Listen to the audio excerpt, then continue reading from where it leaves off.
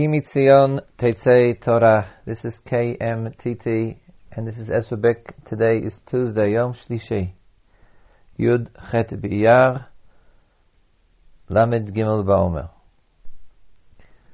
Lag Ba'omer, Halacha L'Maisa, is a day when you don't say Tachnun. It's also a day when the prohibitions of Sfirat HaOmer are suspended, and therefore it's the barber's holiday, a day when you can take a haircut during Sfirat HaOmer. There was a third halacha once that used to exist. It doesn't exist any longer. When I was a child, you weren't allowed to wear sneakers, sport shoes to school, except for one day a year. On Lag BaOmer, you could come to school in sneakers.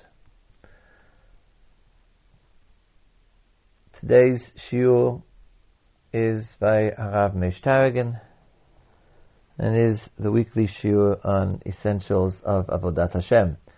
After the shiur, I'll be back with the Halacha Yomit.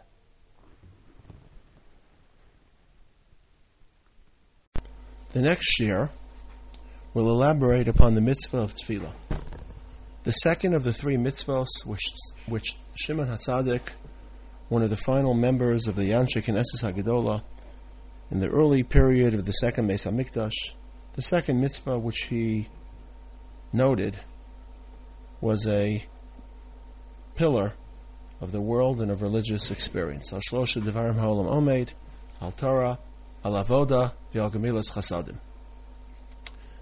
The mitzvah of tefillah is, of course, a challenging mitzvah.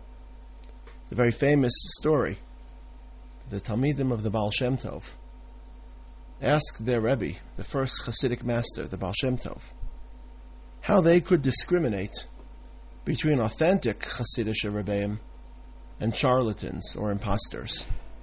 Evidently, in the first couple generations, or at least in the first generation of Hasidic activity, there were several Hasidic Rebbeim who really weren't authentic, who weren't genuine, who traveled the land offering talisman and charms and healing powers rather than religious inspiration and Torah. And the Talmidim of the Baal Shem Tov inquired how they could discriminate between the two.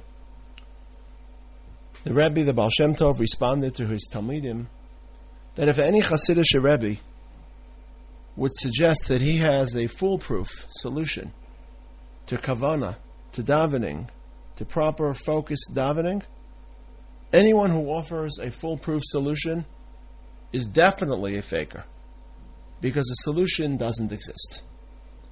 And the Baal Shem Tov was articulating to his Talmidim that part of the success in tefillah is the ongoing struggle, recognizing the difficulty of tefillah in general, particularly the challenges of the modern era, in which the concept of space has changed so dramatically, and space and geography is crucial to tefillah. I hope to speak about this in next week's Shir Mirz Hashem. The modern era in which time is less available, in which our focus is more disrupted. Certainly the challenges of tefillah are very, very overwhelming. But as long as a person is aware of the struggle and of the responsibility and mandate to continue to revive his attention towards davening and reinforce his commitment, then perhaps an awareness of the difficulty and of the struggle is more than half of the battle, and more than half of the success in that battle. The Gemara in Brachos, on Daf Lamed Beis, cites as follows: Tana Rabbanan, Arba Dvarim Tzrichim Chizuk. There are four experiences within religion which require constant reinforcement and to be revisited and to be checked and explored. Ve'eluhein, Torah, U'maisim Tovim. Clearly a person's Torah study, as I mentioned in the past two shiurim, must be inspected, must be bolstered on a constant basis. Maisim Tovim, piety, ethics, personal integrity. But the third in that list of religious experiences, aspects of religious performance which must be constantly analyzed and inspected, is tefillah. The Gemara cites the pasuk Tefillah minayin shenemar Kaveh el Hashem chazak v'yametz libecha the Kaveh El Hashem. And in this context, the term Kaveh El Hashem, which literally means to seek, to wait, to expect HaKadosh Baruch Hu, to yearn for Him, here is seen as a metaphor describing tefillah. Kaveh El Hashem, to daven, to yearn, pursue HaKadosh Baruch Hu, Chazak v'yametz libecha, strengthen your resolve, strengthen your conviction, the Kaveh El Hashem. And then once again continue the ongoing odyssey, the ongoing journey towards successful tefillah. These two shiurim will attempt to articulate some of the basics, the foundations of tefillah. The basic kavanos. Obviously, kavana is a very subjective and personal element. No one person's kavana should or will be similar to another person's kavana. But these shiurim will attempt to explore the basic guidelines and parameters of tefillah. Of course, a famous machlokus exists between the Rambam and the Ramban, whether a mitzvahs esay min haTorah, demanding tefillah at least once a day, exists. According to the Rambam, based on the Gemara in Tainus, Daf Beis Amud Aleph, the Gemara in Tainus says, Ezo hi avoda shebalev, what is the worship of the heart? And in this case, not just the worship, but the work, the toil, the literal term of avoda. Hevei omer zal tefillah. When the Torah writes, Uli avdo b'chol avavchem u b'chol nafshechem, second parsha of Kriyas Shema, Ezo hi avoda shebalev, the Gemara in Tainus claims, Hevei omer zal tefillah. The Rambam interprets this Gemara literally and suggests that there exists at least on a daily basis a mitzvahs esay min haTorah to daven. Perhaps the mitzvah does not require davening at a certain time. Davening, tefillah, can be performed at any stage of the day.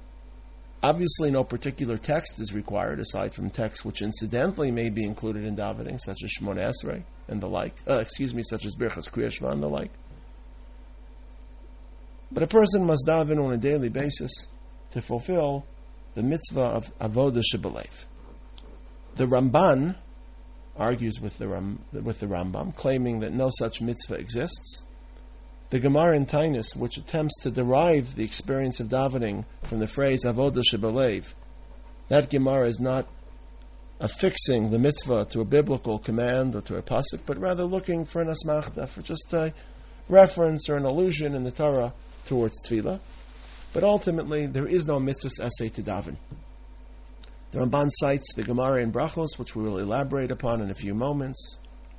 The Gemara suggests that Chazal instituted or legislated tefillah as an extension of Korbanos and Beis Hamikdash, tefillos keneged tamidim tiknun, to capture and symbol the experience of Korbanos.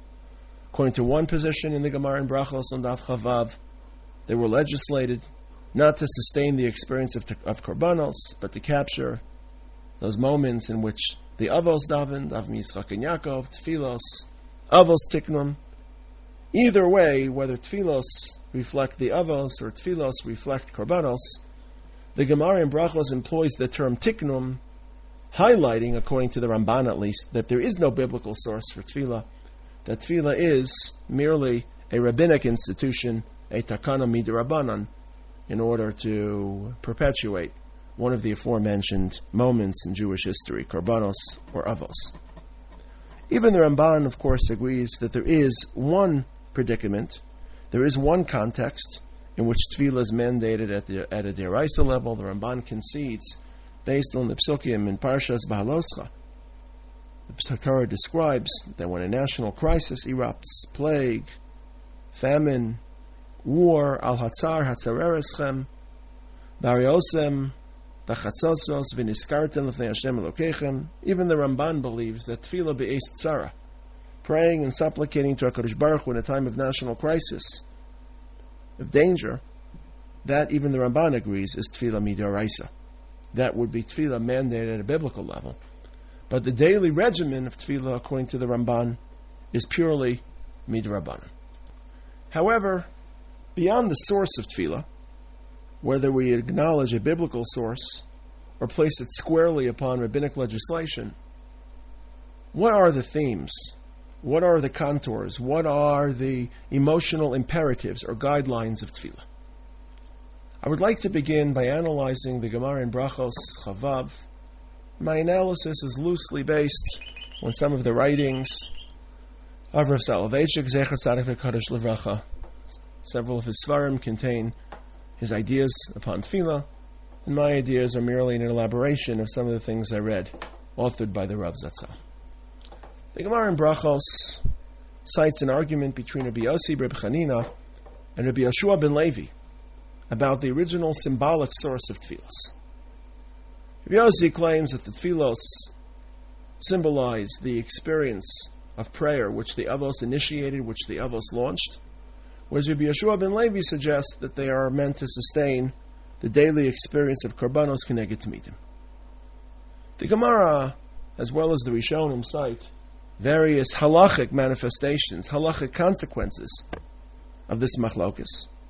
For example, if a person is negligent and omits the tefillah, and the time frame for that tefillah has passed, can he repair?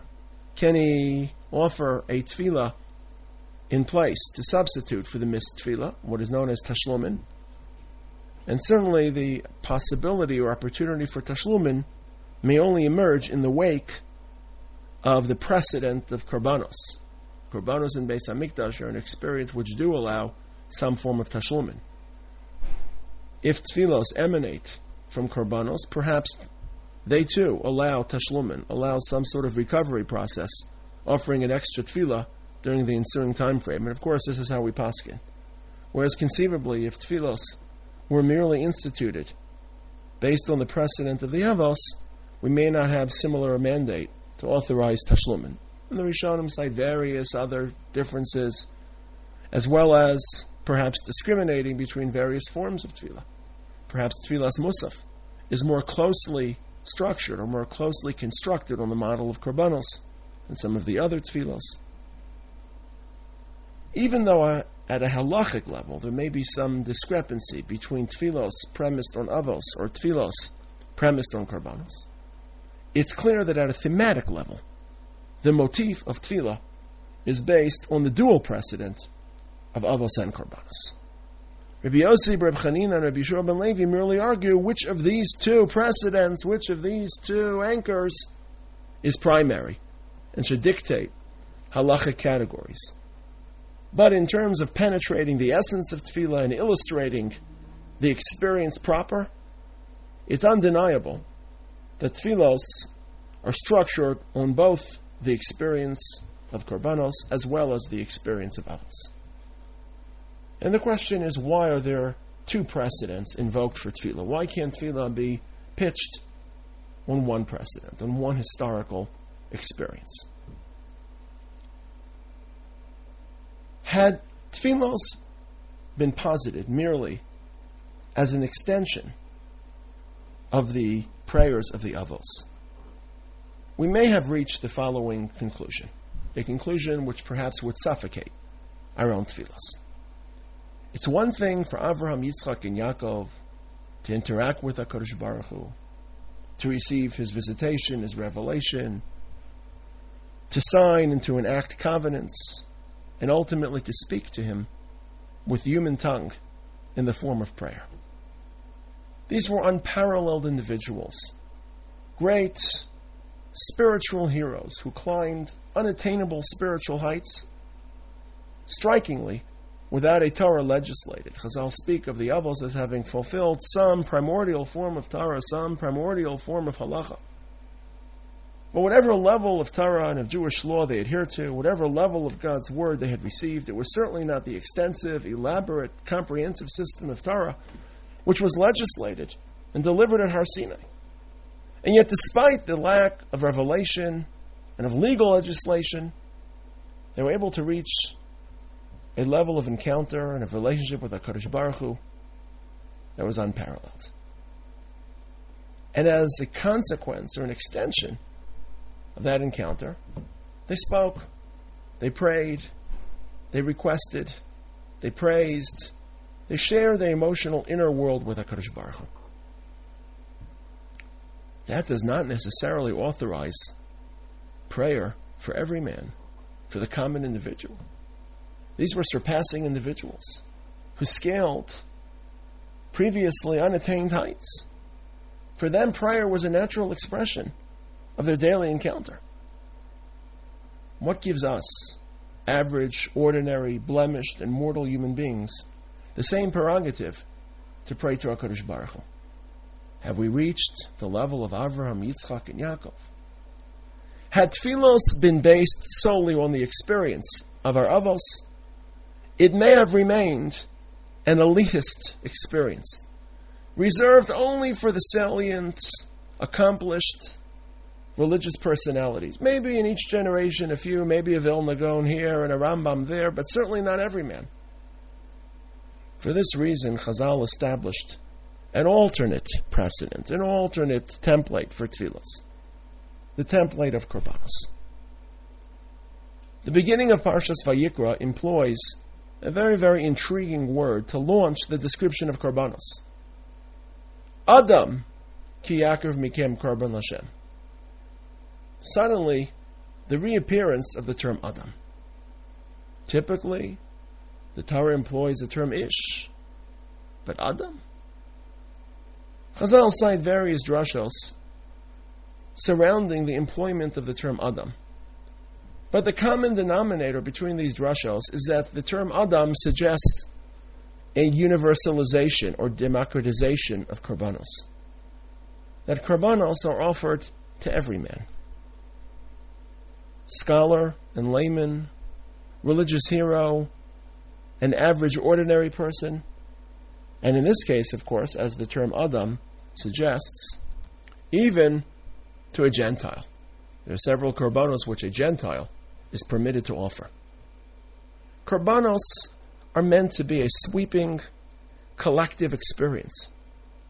Obviously, the korbanos of Tamidim themselves contain a sweep in their very essence. These are korbanos tzibor, that are not authored or offered by one particular individual, but are offered to HaKadosh Baruch Hu on behalf of an entire nation, twice daily.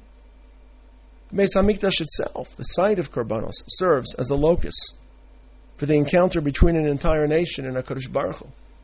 The Yom Kippur ceremonies are meant not to offer isolated korbanos as much as to reinvigorate and cleanse the Beis HaMikdash from the acquired tumah of yearly entry and perhaps mistaken or unlawful entry. V'chiper ala kodesh, the Torah writes in Parshas Acharei Mos, mi tumos b'nei Yisrael mi pishehem l'chol chatosam, sprinkling the blood on various segments of the Mikdash, on the Aron HaKodesh or near the Aron HaKodesh, on the Paroches, on the Mizbeach HaPnimi, was meant to address each nook and cranny of the Mikdash and cleanse it from its acquired tumah.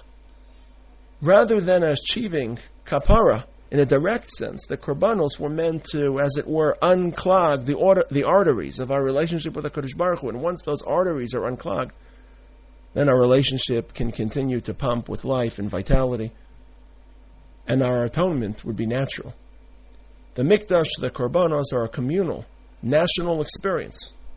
And the Torah underscores the national nature and the democratic nature of this experience by launching the section of korbanos with the term Adam, ki yakrav mikem, korban Lashem.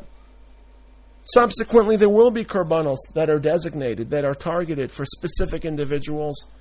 And indeed, there are korbanos which are reserved for the leadership. Asher Nasi Yechta, the Kohen Gadol brings special korbanos. A Nasi who sins brings a special korban. A Melech, Beis Din. The greater the responsibility, the greater the stakes, the greater the accountability must be.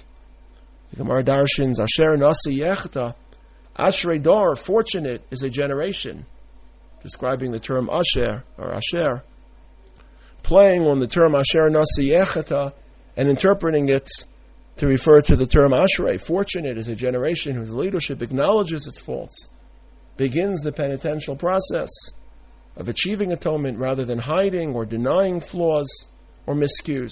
Asher Nasi Yechata. But the experience of korbanos is primarily a democratic experience, extended to every man. And for this reason, Chazal insisted that tefillos be modeled not only on the experiences of Avraham, Yitzchak, and Yaakov, these surpassing men of achievement, but on korbanos as well, to democratize and extend tefillah to every man. Having established the role which korbanos play, what role do the avos play? Why not merely model Tefillah upon korbanos. It's democratic, it's sweeping, it applies to every man. Why is there a need for the precedent of the avos as well? Every day towards the end or towards the beginning of the first section of davening, what we call in general korbanos, but which includes much more, we recite a few prakim from the Torah, delineating korbanos, a mishnah, or a parak of mishnayos from Zvachim, the fifth parak of Zvachim, Ezehu Mekoman, and what is known as the Brisa de Rabbi Yishmael, a Brisa enumerating the 13 exegetical tools of interpreting the Torah, Kal V'chomer, Klal Uprat, etc. This section is meant to capture, to satisfy the requirements suggested by the Gemara in Kiddushin. The Gemara in Kiddushin claims that a person should divide his Torah study into 3 equal components. A third of the time he should spend studying text, biblical text, a third of the time studying Mishnah, and a third of the time studying Gemara. Li'olam yashlish adam, yishalish adam shenosav. Should divide his Torah study into 3. Of course, at a practical level, we don't adhere to this formula for all types of reasons suggested by various Rishonim. But in order to still symbolize this 3-part division, as the first section of davening concludes and we begin Psukei de Zimra, we symbolically recite a few prakim of the Torah, a parak of Mishnah, the 5th parak of Zvachim, and of course Brisa de Rabbi Yishmael, to symbolize Gemara. Brisa is a form of Gemara. Of all the prakim in Shas to select for Mishnayos, why was the 5th parak of Zvachim chosen? Well, it's only appropriate that a parak describing korbanos be recited. We're trying to mourn the absence of Beis HaMikdash, to transform our tefillos into a pseudo-korban. But why the 5th parak of Zvachim? The 5th parak of Zvachim is the only parak in Shas which contains absolutely no machlokus. Machlokus and dispute is the cornerstone of Torah Shebaal Peh. It's the engine that fuels the process, debate and discourse and elaboration and interaction. And yet, surprisingly, almost mysteriously, the 5th parak of Zvachim contains no recorded machlokus. Why of all the prakim is this a unanimous one? Because when it comes to korbanos and Beis HaMikdash, there is a very little, if any, margin for error. When a person stands in front of HaKadosh Baruch Hu, in front of the Melech Malchei HaMlachim, and interacts and offers a korban, he has to be careful about how, where, when. Korbanos is a world of structure, of regiment, of discipline. Every korban has a particular location where it should be sacrificed, where the blood, what types of animals. You would think that when a person stands in front of HaKadosh Baruch Hu, overflowing with emotion, effusing his love and his faith, there should be more room for personal expression, for ad hoc, for ad-libbing. And everything is structured. You can't bring any type of animal, shar, kesef, oez, ki, valed, only certain types of animals. You can't shecht where you'd like. You can't sprinkle how much you'd like. It isn't a personalized experience, but rather a regimented, disciplined, and structured one. Why? Perhaps the structure stifles spontaneity and personal expression.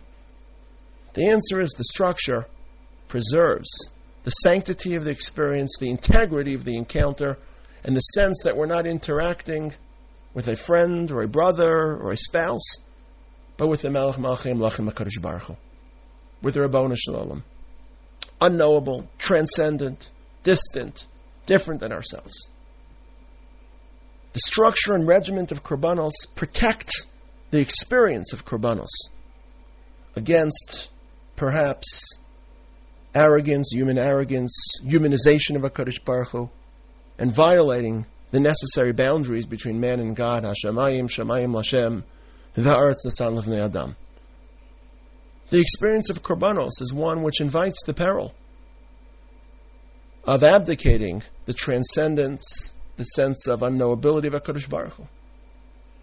Certainly in a general sense, the section in Torah which best highlights the tragedy of korbanos and Beis HaMikdash perhaps endangering the very delicate boundaries which HaKadosh Baruch Hu demands, which reflect our acknowledgement of His transcendence. The passage which best captures this is the passage in Parsha Shmini.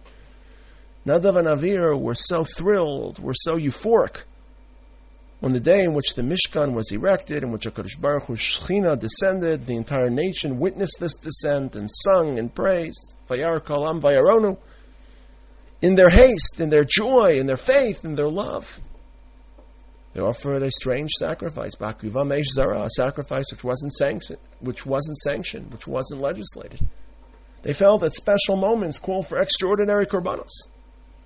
And they violated the boundaries. And they entered inappropriately. Whether they entered inappropriately because the korban wasn't documented or the korban wasn't ordained, whether they entered inappropriately because they were somewhat intoxicated, as Rashi suggests, whether they entered inappropriately because they failed to consult with the appropriate channels of leadership. Either way, all these opinions suggest that there was a haste to lunge into the Kodesh HaKadoshim, to lunge not to the Kodesh HaKadoshim, but into the Mishkan, to celebrate this great day. And the boundaries were violated. The distance, the transcendence of HaKadosh Baruch Hu was compromised. People would get the impression that HaKadosh Baruch Hu can be addressed, can be experienced, Chalila B'chas, as another human being, through our own discretion, through our own judgment. And HaKadosh Baruch Hu punished them severely, and perhaps the punishment didn't match the crime, but a demonstration was necessary. B'krovai HaKadosh, Yapanei Kolai Mekaveh, HaKadosh Baruch Hu demanded that His Kedusha be sustained and be preserved. And therefore their lives were taken in a very, very demonstrative fashion. The structure and regiment of korbanos are necessary to maintain boundaries, to maintain the sense of distance and of awe, so that our relationship with HaKadosh Baruch Hu does not descend or deteriorate into a humanized, paganized interaction. Too much Avas Hashem eliminates the true presence of HaKadosh Baruch Hu. Too much Ava, person can run the risk of turning HaKadosh Baruch Hu, Chalila V'chas, transforming him into a human referent, a human concept. Of course, too much Yirah Shamayim can perhaps eliminate man from the equation. Religion is an encounter between man and God. Too much Ava eliminates the true essence of HaKadosh Baruch Hu. Too much Yirah can eliminate the human presence and the human role and the human voice. And korbanos are an attempt to maintain that delicate, fragile balance between Yiras Hashem and Avas Hashem, a balance which perhaps is endangered the moment a human being enters the house of HaKadosh Baruch Hu. For this reason, korbanos is so regimented and structured. For this reason, when it comes to the location of korbanos, where and when and how, there is no margin for error. There cannot be too much machlokus. Machlokus was not tolerated.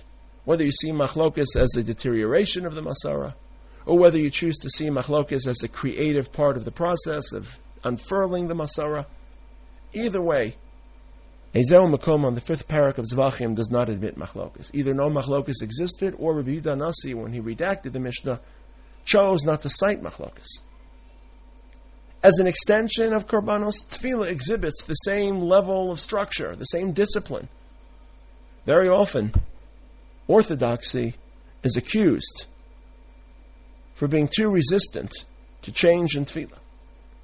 Some of the more modern forms of Judaism have tried to liberalize tefillah by injecting greater personality, greater spontaneity or personal expression, altering the liturgy, altering the timing, altering the very structure of tefillah to allow a more personal, intimate encounter with HaKadosh Baruch Hu. And orthodoxy has perennially been accused of a stifling, suffocating regiment, which does not allow for any personal expression. The liturgy remains intact. Structure, the language. Part of our response is, it is precisely that structure and that regiment which maintains the sanctity of tefillah, the integrity of our encounter with HaKadosh Baruch Hu, to remain or to retain HaKadosh Baruch Hu's transcendence, specifically within the experience of tefillah and the approach of man to speak to God, which greatly, greatly imperils this distance. So tefillah, as a stem of korbanos, does exhibit regimentation and structure, does exhibit discipline. However, tefillah should also incorporate a human voice. Within the standardized liturgy, within the regimented structure, within the precise, ordained, inalienable manner of tefillah, each person's tefillah should be animated by his own emotional world, by his inner life. There should be a human voice. No two people should read the brachas of Shemona Esrei the same way, the brachas Kriya Shema the same way. They should be galvanized and electrified by the human heart.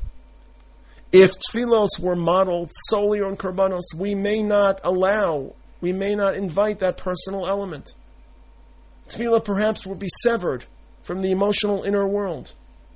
Tefillah perhaps would be regimented in structure, ceremonious, official, and formal, but it may not have pulsed and reverberated with human impulse, with human emotion, with human fears and hopes, with love and aspiration. And precisely for this reason, Chazal sculpted tefillah on the alternative model of Avos. Avram, Yitzchak, and Yaakov were human beings who prayed from different vantage points, who daven from different emotional contexts. Avram's tefillah was different from Yitzchak's, and his tefillah, Yitzchak's, was different from Yaakov's. Mirz Hashem, next week we'll describe the different stages of their tefillah, the different emotions, the different models and templates of tefillah which each of them instituted. But the common denominator was that their tefillos were different. That their tefillos were a barometer of their emotional, religious state. And Chazal desire this emotional investment, this emotional infusion. Cannot break the structure. Emotion has to be captured within structure. Shouldn't be stifled and suffocated, but it must be incorporated within a structure that is maintained, that is preserved, so that the sanctity and the purity of the experience is sustained. But it is underwritten by a wild, ferocious, emotional world, different states of mind which a human being undergoes, and tefillah is the natural outlet for the human heart, for the human soul. To daven is to be human. To speak to God is to be a religious human. The first Mishnah in Bava Kama mentions various forms of damage which a person is accountable for. One of the words mentioned in the Mishnah is the word maveh. There's a debate between Rav and Shmuel as to the exact identity of maveh. According to Rav, maveh refers to damages which a person commits. Maveh ze adam, the Gemara in Bava Kama suggests. Why is maveh ze adam? Maveh refers to the act of speaking. According to Rashi in Bava Kama, not just the act of speaking, but the act of requesting into bayun. To speak is an affirmation of the human experience. Nefesh Tzelem Elokim, the divine image, is interpreted by Onkelos to refer to Nefesh Mimalala, a speaking, cognitively articulate human being. Praying, channeling cognition and speech towards facilitating an encounter between HaKadosh Baruch Hu is the deepest and most intense affirmation of the religious experience. That encounter, that experience, of course should be fueled and animated by the emotional inner world of an Oved Hashem. And Tfilos Keneged Avos ensures that there is a role and there is a function for human emotion and for human expression and for personalized Tfilah. As long as that spontaneous eruption of the human heart is firmly pitched within the classic and conventional constraints of Tfilah and of Korbanos. You've been listening to Rav Moshe Taragin, the weekly shir on the essentials of Avodat Hashem. For today's Halacha Yomit, yesterday we spoke about Yiyu L'Ratzonim Reifi at the end of davening, which Halacha L'Maisa, the Mishnah Berurah, and many other poskim say that you should basically say twice. Once immediately after the bracha of Hamarech et Amo Yisrael B'Shalom, which is its proper place because it's part of Shemona Esrei, it's the conclusion of Shemona Esrei, and therefore it should be right after the bracha. And it's also permitted and even recommended to say it again after Elokai Nitzah, before you finish, before saying Oseh Shalom and Mormav, Hu Yaseh Shalom. What is Elokai Nitzah? The Gemara speaks of Tachanunim Shelachar HaTefillah, of petition, requests that one makes after tefillah after davening. And there is no set text. In fact, in the Gemara, there is a long section which quotes the different tefillot that were said by many, many different chachamim. One of which is Elokai Nitzah, found in our Sidurim, but there are at least 7 or 8 others. I think the point the Gemara is making is that every chacham, every Rav said a different tefillah. And it's called halachically tachanunim she'achar tefillah. A person, it's voluntary, a person may utilize this position, his standing before God, to add a somewhat more personal request, a somewhat more personal prayer. The Gemara states, the Gemara in Brachot states, that if one has to go back in Shemon Esrei, one's forgotten a part of Shemon Esrei which is necessary, for instance, Ya'aleh v'yavo Rosh Chodesh, or V'tein talu matale v'racha during the winter. So if you're still in the middle of Shemon Esrei, you can go back for Sefer Ya'aleh to Ritzei, or to Birkat HaShanim for V'tein talu matale v'racha. But if you already finished Shemon Esrei, then you have to say the whole thing again, to go back to the very, very beginning.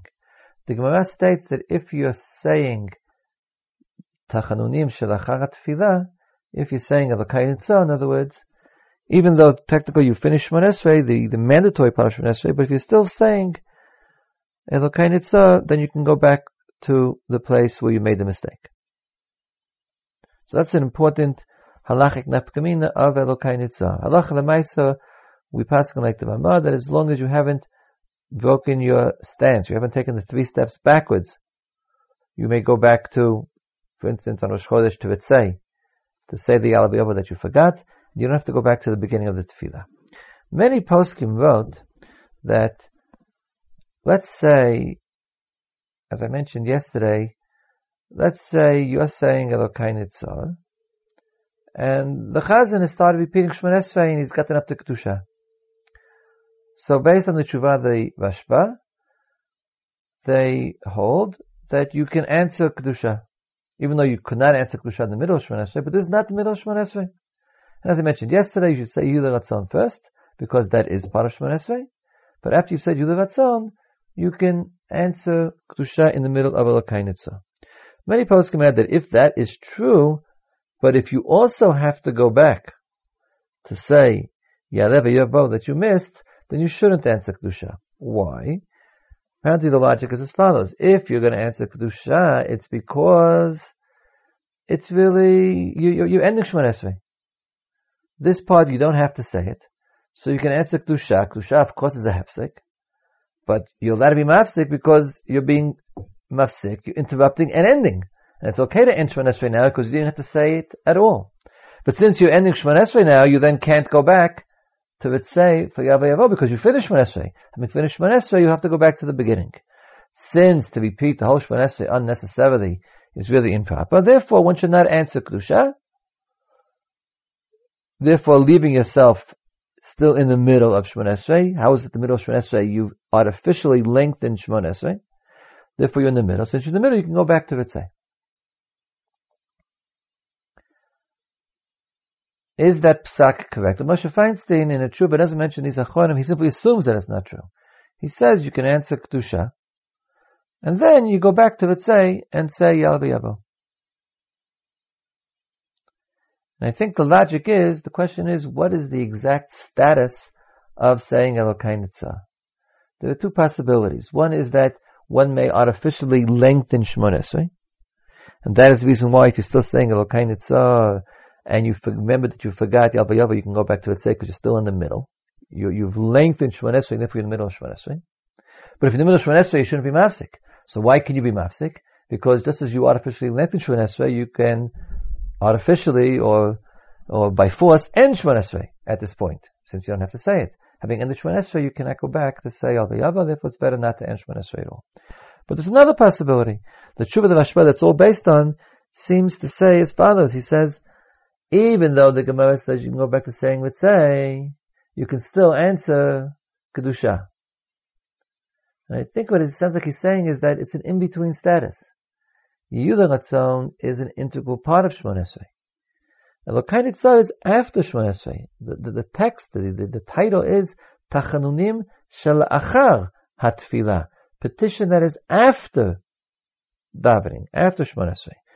However, you're still considered to be standing in the presence of God. It's an intermediary state. It's not part of the tefillah, not part of the brachot, but you're still standing before God. And the Lacha that says you can go back to Vitzei says that since you haven't left your audience with God, you don't have to start Shemona Esrei again. You can go back into the middle.